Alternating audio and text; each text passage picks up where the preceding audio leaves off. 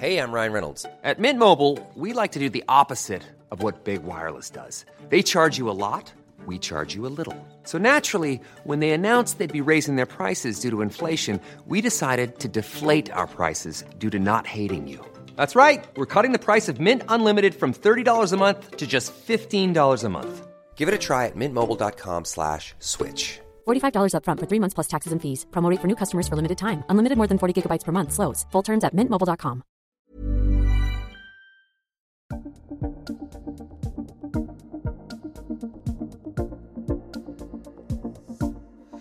Welcome to this week's caucus edition. The meeting has been. What happens with a meeting? It starts. It starts. Yes. And you can see us today. You can. We've got video. pictures and everything. We've got technology. It is just gone 11 o'clock on Thursday morning. I'm Tim Watkin. I'm Lisa Owen. And I'm Guy Espiner. And on caucus this week, it's preview. They've been preview fighting. Yes, they have. Sorry, I couldn't resist not that. to sing.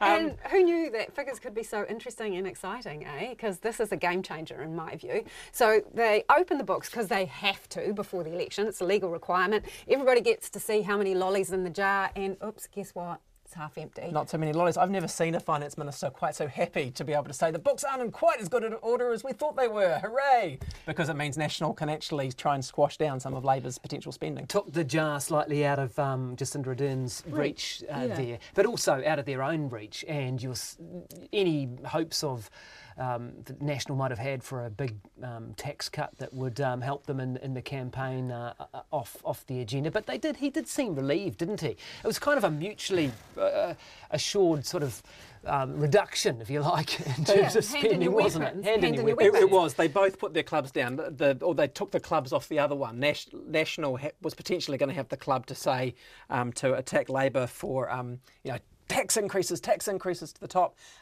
Labor walked away from that one. National was potentially going to be attacked by Labor for prioritising tax cuts over health and education.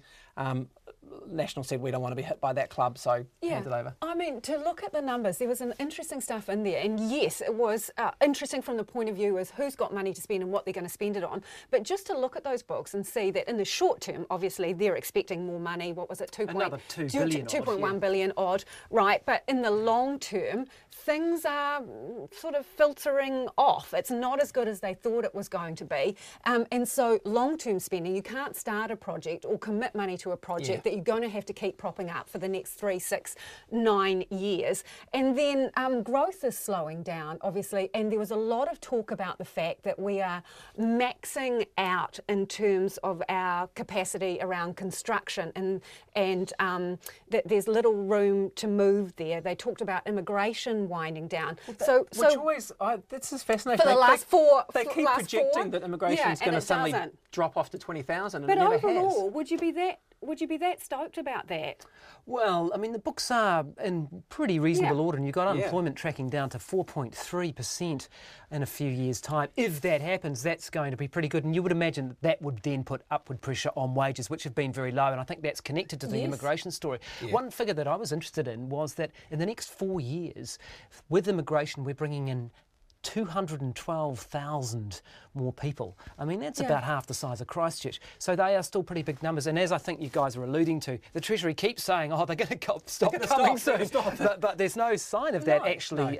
And they do. You look in the notes and they say, there is considerable uncertainty around population projections. And Stephen Joyce denies that there's a connection between that and the very low wage growth, which we saw 1.2% wage growth to the June 2017 year. If you look at just the private sector, he denies that that's connected to immigration. I struggle to agree with that. Public sector, 4.1%. Driven by those big agreements. Yeah. Absolutely. But the thing about that is you were asking just today, Stephen Joyce, what he's going to spend his spare money on, and he obviously wasn't going to give that away, or even how much of his spare money he was going to spend.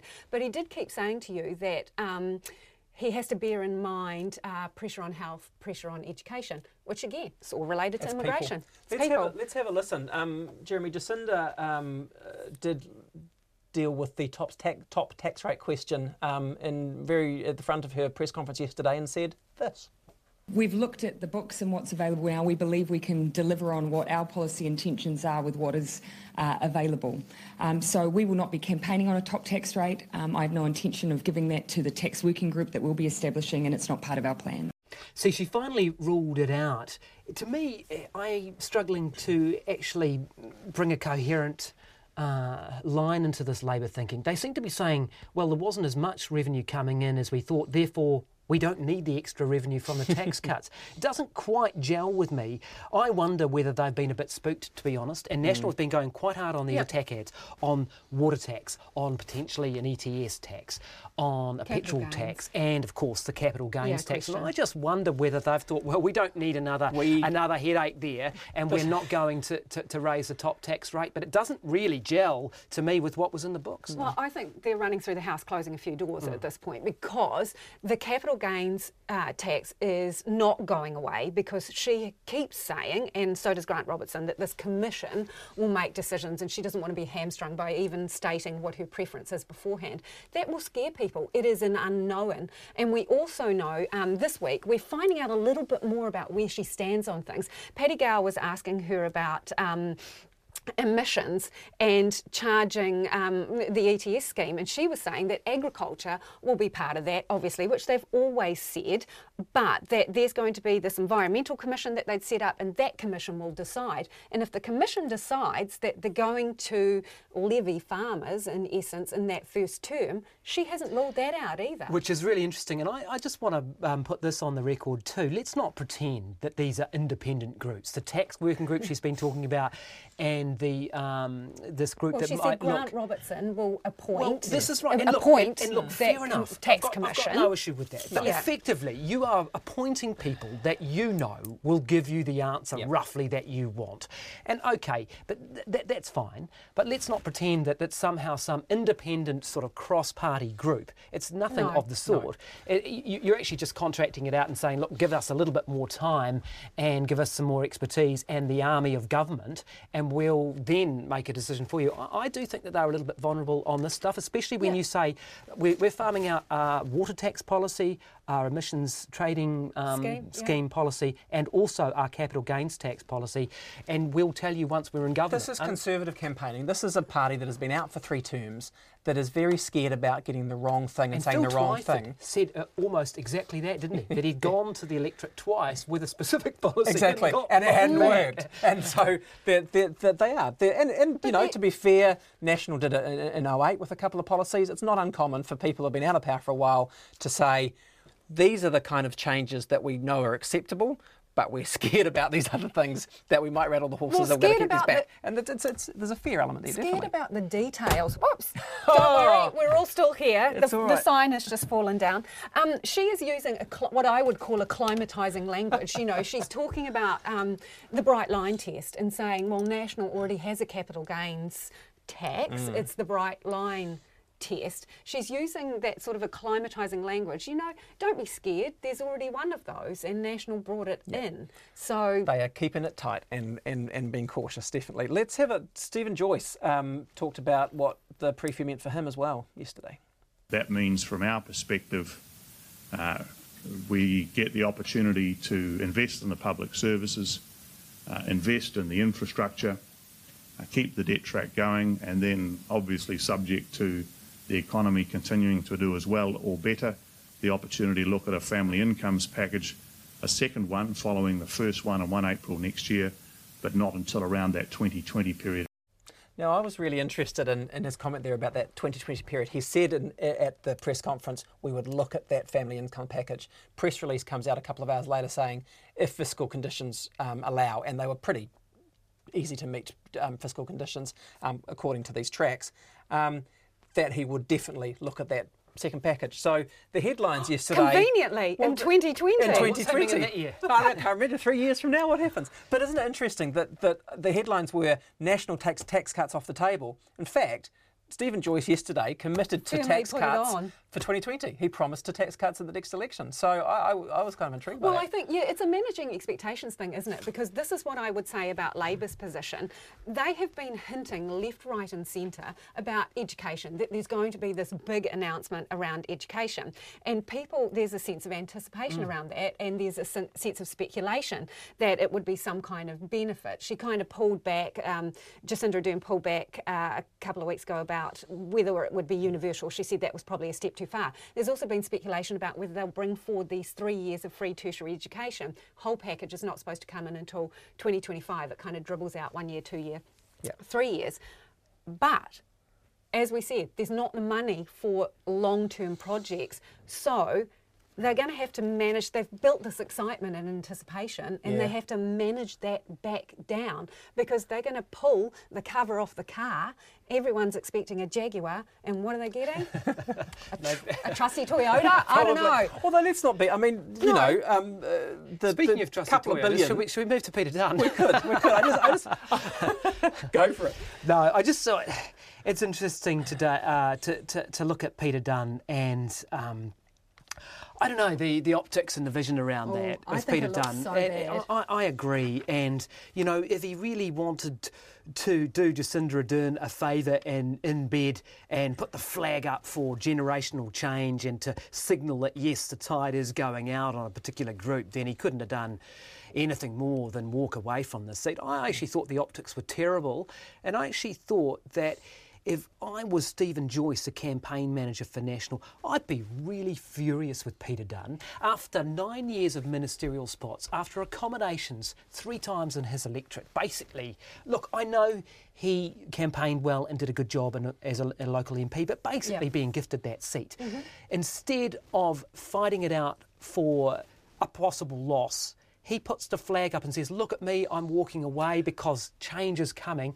I'd be furious if I was National, if that's the payback that I'd got from Peter Dunn. I really would be. I think the optics are bad, because even though, you know, people say the seat doesn't really matter, it's going to be about the party vote, etc., it is the optics that matter. And it looks like people are fleeing the sinking ship. That is the optics. And they had gone to the trouble. There was a letter. Remember all the tweets about, we're going to... Don't vote for that, don't vote for the National electorate. Yeah, exactly. Vote for Dunn and just give your party vote to us. They have to walk that back. And It's embarrassing. It is embarrassing, and I think he should have pulled his big boy pants on and gone out there and lost with dignity if that was what was going to happen. I totally agree, and I take you back to 2005 when they'd gone from a 9-seat result, no 2, to being devastated to about 2 seats in 2005. And people might well remember the clip of him walking out of the backbencher where his campaign night was and spitting the dummy at Mark Sainsbury, who was heading the coverage for TV1. I'm afraid, Mr. Dunn, you know, you haven't shown that you're a terribly good loser. I think he should have fought it out. I really do. Yeah, I'm a little bit more forgiving, I guess. I think that the future is very clear for him. The future was not united. He was stuck. He had ruled out Labour, so he couldn't go with them. There is now a clear battle between Labour and National. The Peters will decide that most likely, and Peters has got no chops with Peter Dunn. He really had nowhere to go. Having been a minister under 7 prime ministers, he had no interest in going to opposition. That's a decision you make a year out, in my view. And also, he keeps telling us there's a party behind it, and there is a party. Okay, people joke about that, and so he's been just a one-man band for quite a while now. Yeah. But he puts out a party list. He has a deputy who wasn't even told. Hours before. And to pull out at that point, I thought it was poor form. And I think his mea culpa to Bill English and the National Party is probably in every exit interview that he's given. He keeps saying that Bill English will be the Prime Minister after election night. And while he says there was a mood for change, he sniffed a mood for change in Ohariu, that it doesn't go broader than that. No, you know, but he made all nonsense. these. No, but he is trying. As he exits stage left, to do a tiny bit of damage control, and throw a bone. But this is the interesting thing, isn't it? Is that the 33-year veteran, the guy who came in the 84 Labour government, I mean, only Mallard's left now from that intake. He's one of the great boomer politicians in terms of his length of service. It does create that suggestion now that this could be the election, and this is exactly the optics you're talking about that That's Jacinda right. Ardern wants to sell, right? That this is a generational tipping point election now. This is a generation that had an election that had to come.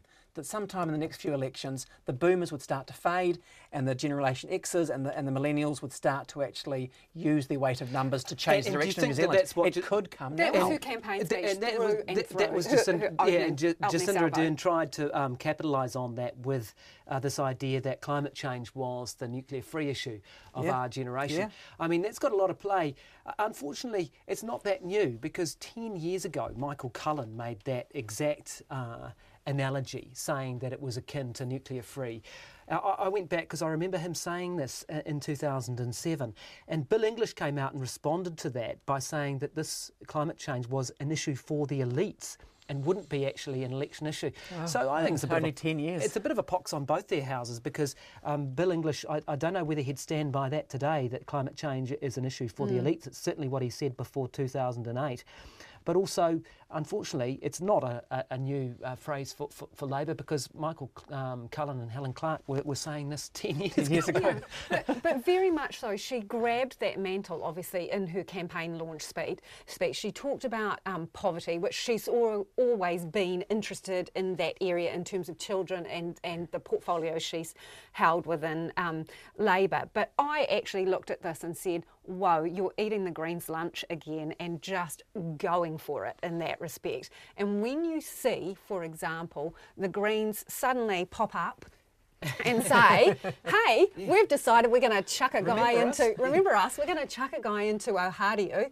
Peter Dunn's gone, we're back. I'm thinking, has somebody started a bonfire with the MOU, or what's going on? I think that Materia Ture started the bonfire with the MOU, and and Labor's failure to actually get traction pre-Jacinda started that fire. The poor people of Ohariu must be very confused about who's what actually did you make here. of that? Is it a smart move? Is it? I mean, you've always said throughout this whole series of caucus that you have to take no prisoners, go hard, get every vote you can. Absolutely, which is why I wouldn't have been advising had I been fortunate enough to be the backroom. And I note that the backroom staff and the Greens has changed quite a bit too, which is quite interesting. We can talk about that. But I was never a believer in the strategic resonance of an MOU with the Greens and Labor. I never thought that was a goal. You don't think this is a middle finger, do you? No, I don't. I think it is about for Ardern. Her position on this is the generational thing. I think the Green vote. She's not going after the Green vote any more than she has. What she's going after is the youth vote. What she's going after is they just happen to be the same thing. They do. Yeah. They do to some extent. Yeah. But what she's going after is the symbol of being the torchbearer for a new generation. That's the power that she has, that can resonate across not just Green voters but older voters. I talk to retirees who will say, we're really excited about this idea of young people. There's no doubt coming through in a new generation. She's firing up their campaign. That's the motivation for her. Climate change is a code for a generational switch more than a party switch. What about the Greens jumping into their party in Ohariu? I think it's perfectly sensible. The Ohariu was a special overhang seat. It is not anymore. It's just like any other seat. Go for broke. I think it creates a sense of panic. We've seen in the Greens now suddenly they're going to stand in Ohariu, but they don't want really to contest the electorate vote. They're standing there for party votes. You see the backroom staff, including some quite well-known people like Deborah Morris-Travers, who's moving on from Chief of Staff. One of their key special projects, isn't she? Yeah, a special project that she's been given. It's a real sense of chaos in the Green Party, and I think this sort of adds to that, really, to be honest. And I think that they are worried about staying afloat, and they've dived into Ohariu, but it doesn't seem like any part of a strategic or coherent strategy. Well, there's a lot of stuff going on with the minor parties in a slightly chaotic sense, isn't there, in the past few days? They're trying to get noticed, aren't they? Because they're getting squeezed, and we've talked about that before, and whether the it elephants means and the mice. Whether it means dropping the F-bomb or however you get into the news, or talking about lipstick, they're trying to get into the news coverage. Let's give an example of that. We've got David Seymour getting a little bit cross with Richard Prosser. The idea that you'd have somebody who pretends to hold the balance of power to come and tell you that a stock trading at $5.85 is going to be nationalised at $3.10 and you better all sell it. Well, I realise that in a role such as mine, you're supposed to have a certain amount of decorum, but that makes me really angry. What a f***ing idiot. I mean, seriously, I mean, what an idiot. And I think we should say that after the big cheer, he said something else, and then the room went quiet. Which was the greater abuse of the English language there? Yes, was it decorum? Decorum. The decorum. Or the swear word.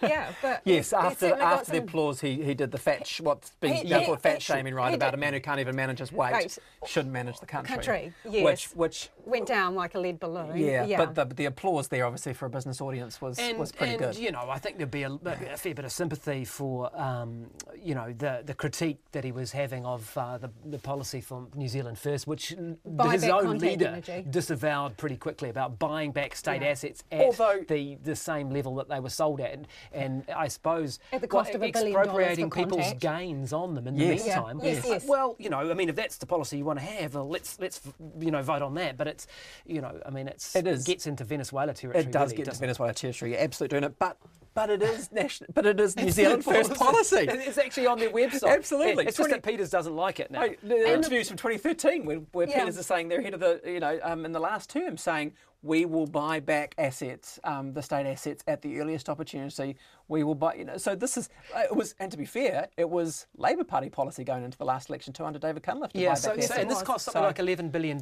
He's today said that the company tax rate under New Zealand First will go to 25. It's currently at 28. I haven't done the maths on what a 3-point hit on the company tax rate costs you, but it's in the billions again. Yep. Maybe he didn't see the preview yesterday. GST is still GST, and his policy of GST off food, I think, has now become GST off basic foods, which maybe has changed a little bit. GST off food is between $2 and $3 billion a year. So it's the same question. This is the down the barrel question. Mr. Peters, how are you going to pay for this stuff, isn't it? Well, how is your coalition partner going to pay for this stuff as well? Because that's the other thing with the preview and the lack of money to spread around, is how you accommodate your buddies' policies as well as your own, and there's less swing room to do that. So does this bring a bit more sanity to the remainder of the campaign now that the vodka's been taken out of the punch bowl?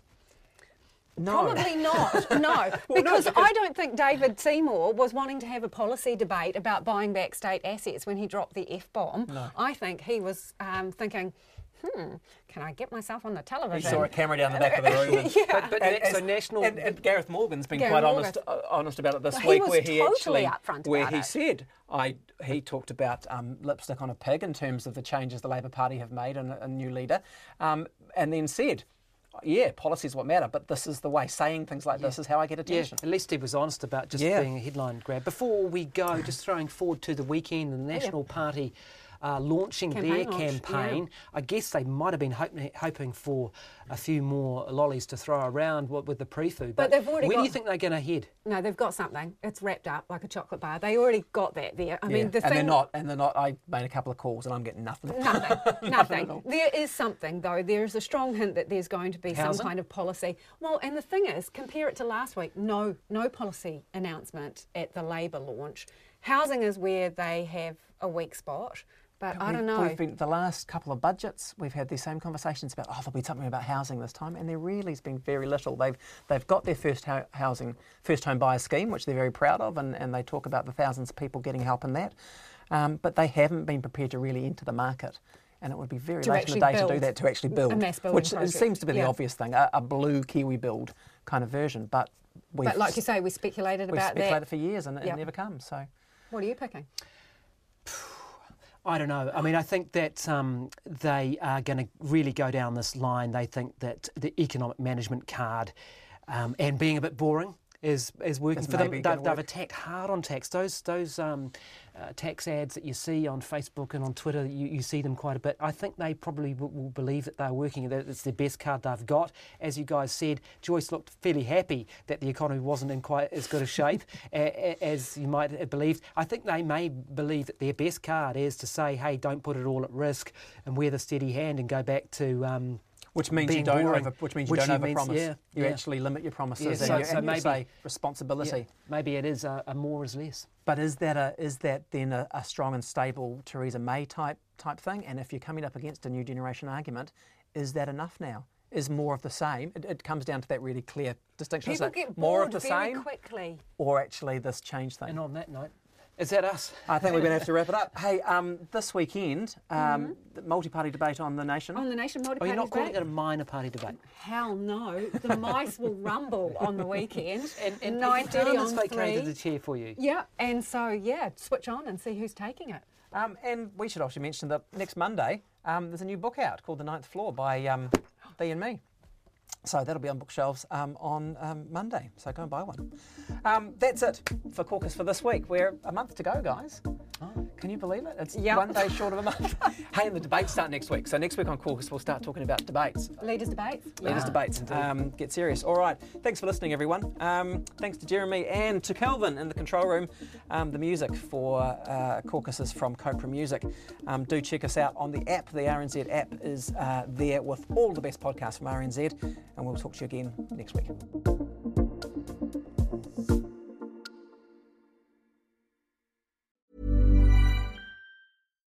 Botox Cosmetic, out of botulinum toxin A, FDA approved for over 20 years. So, talk to your specialist to see if Botox Cosmetic is right for you. For full prescribing information, including boxed warning, visit BotoxCosmetic.com or call 877-351-0300. Remember to ask for Botox Cosmetic by name. To see for yourself and learn more, visit BotoxCosmetic.com. That's BotoxCosmetic.com.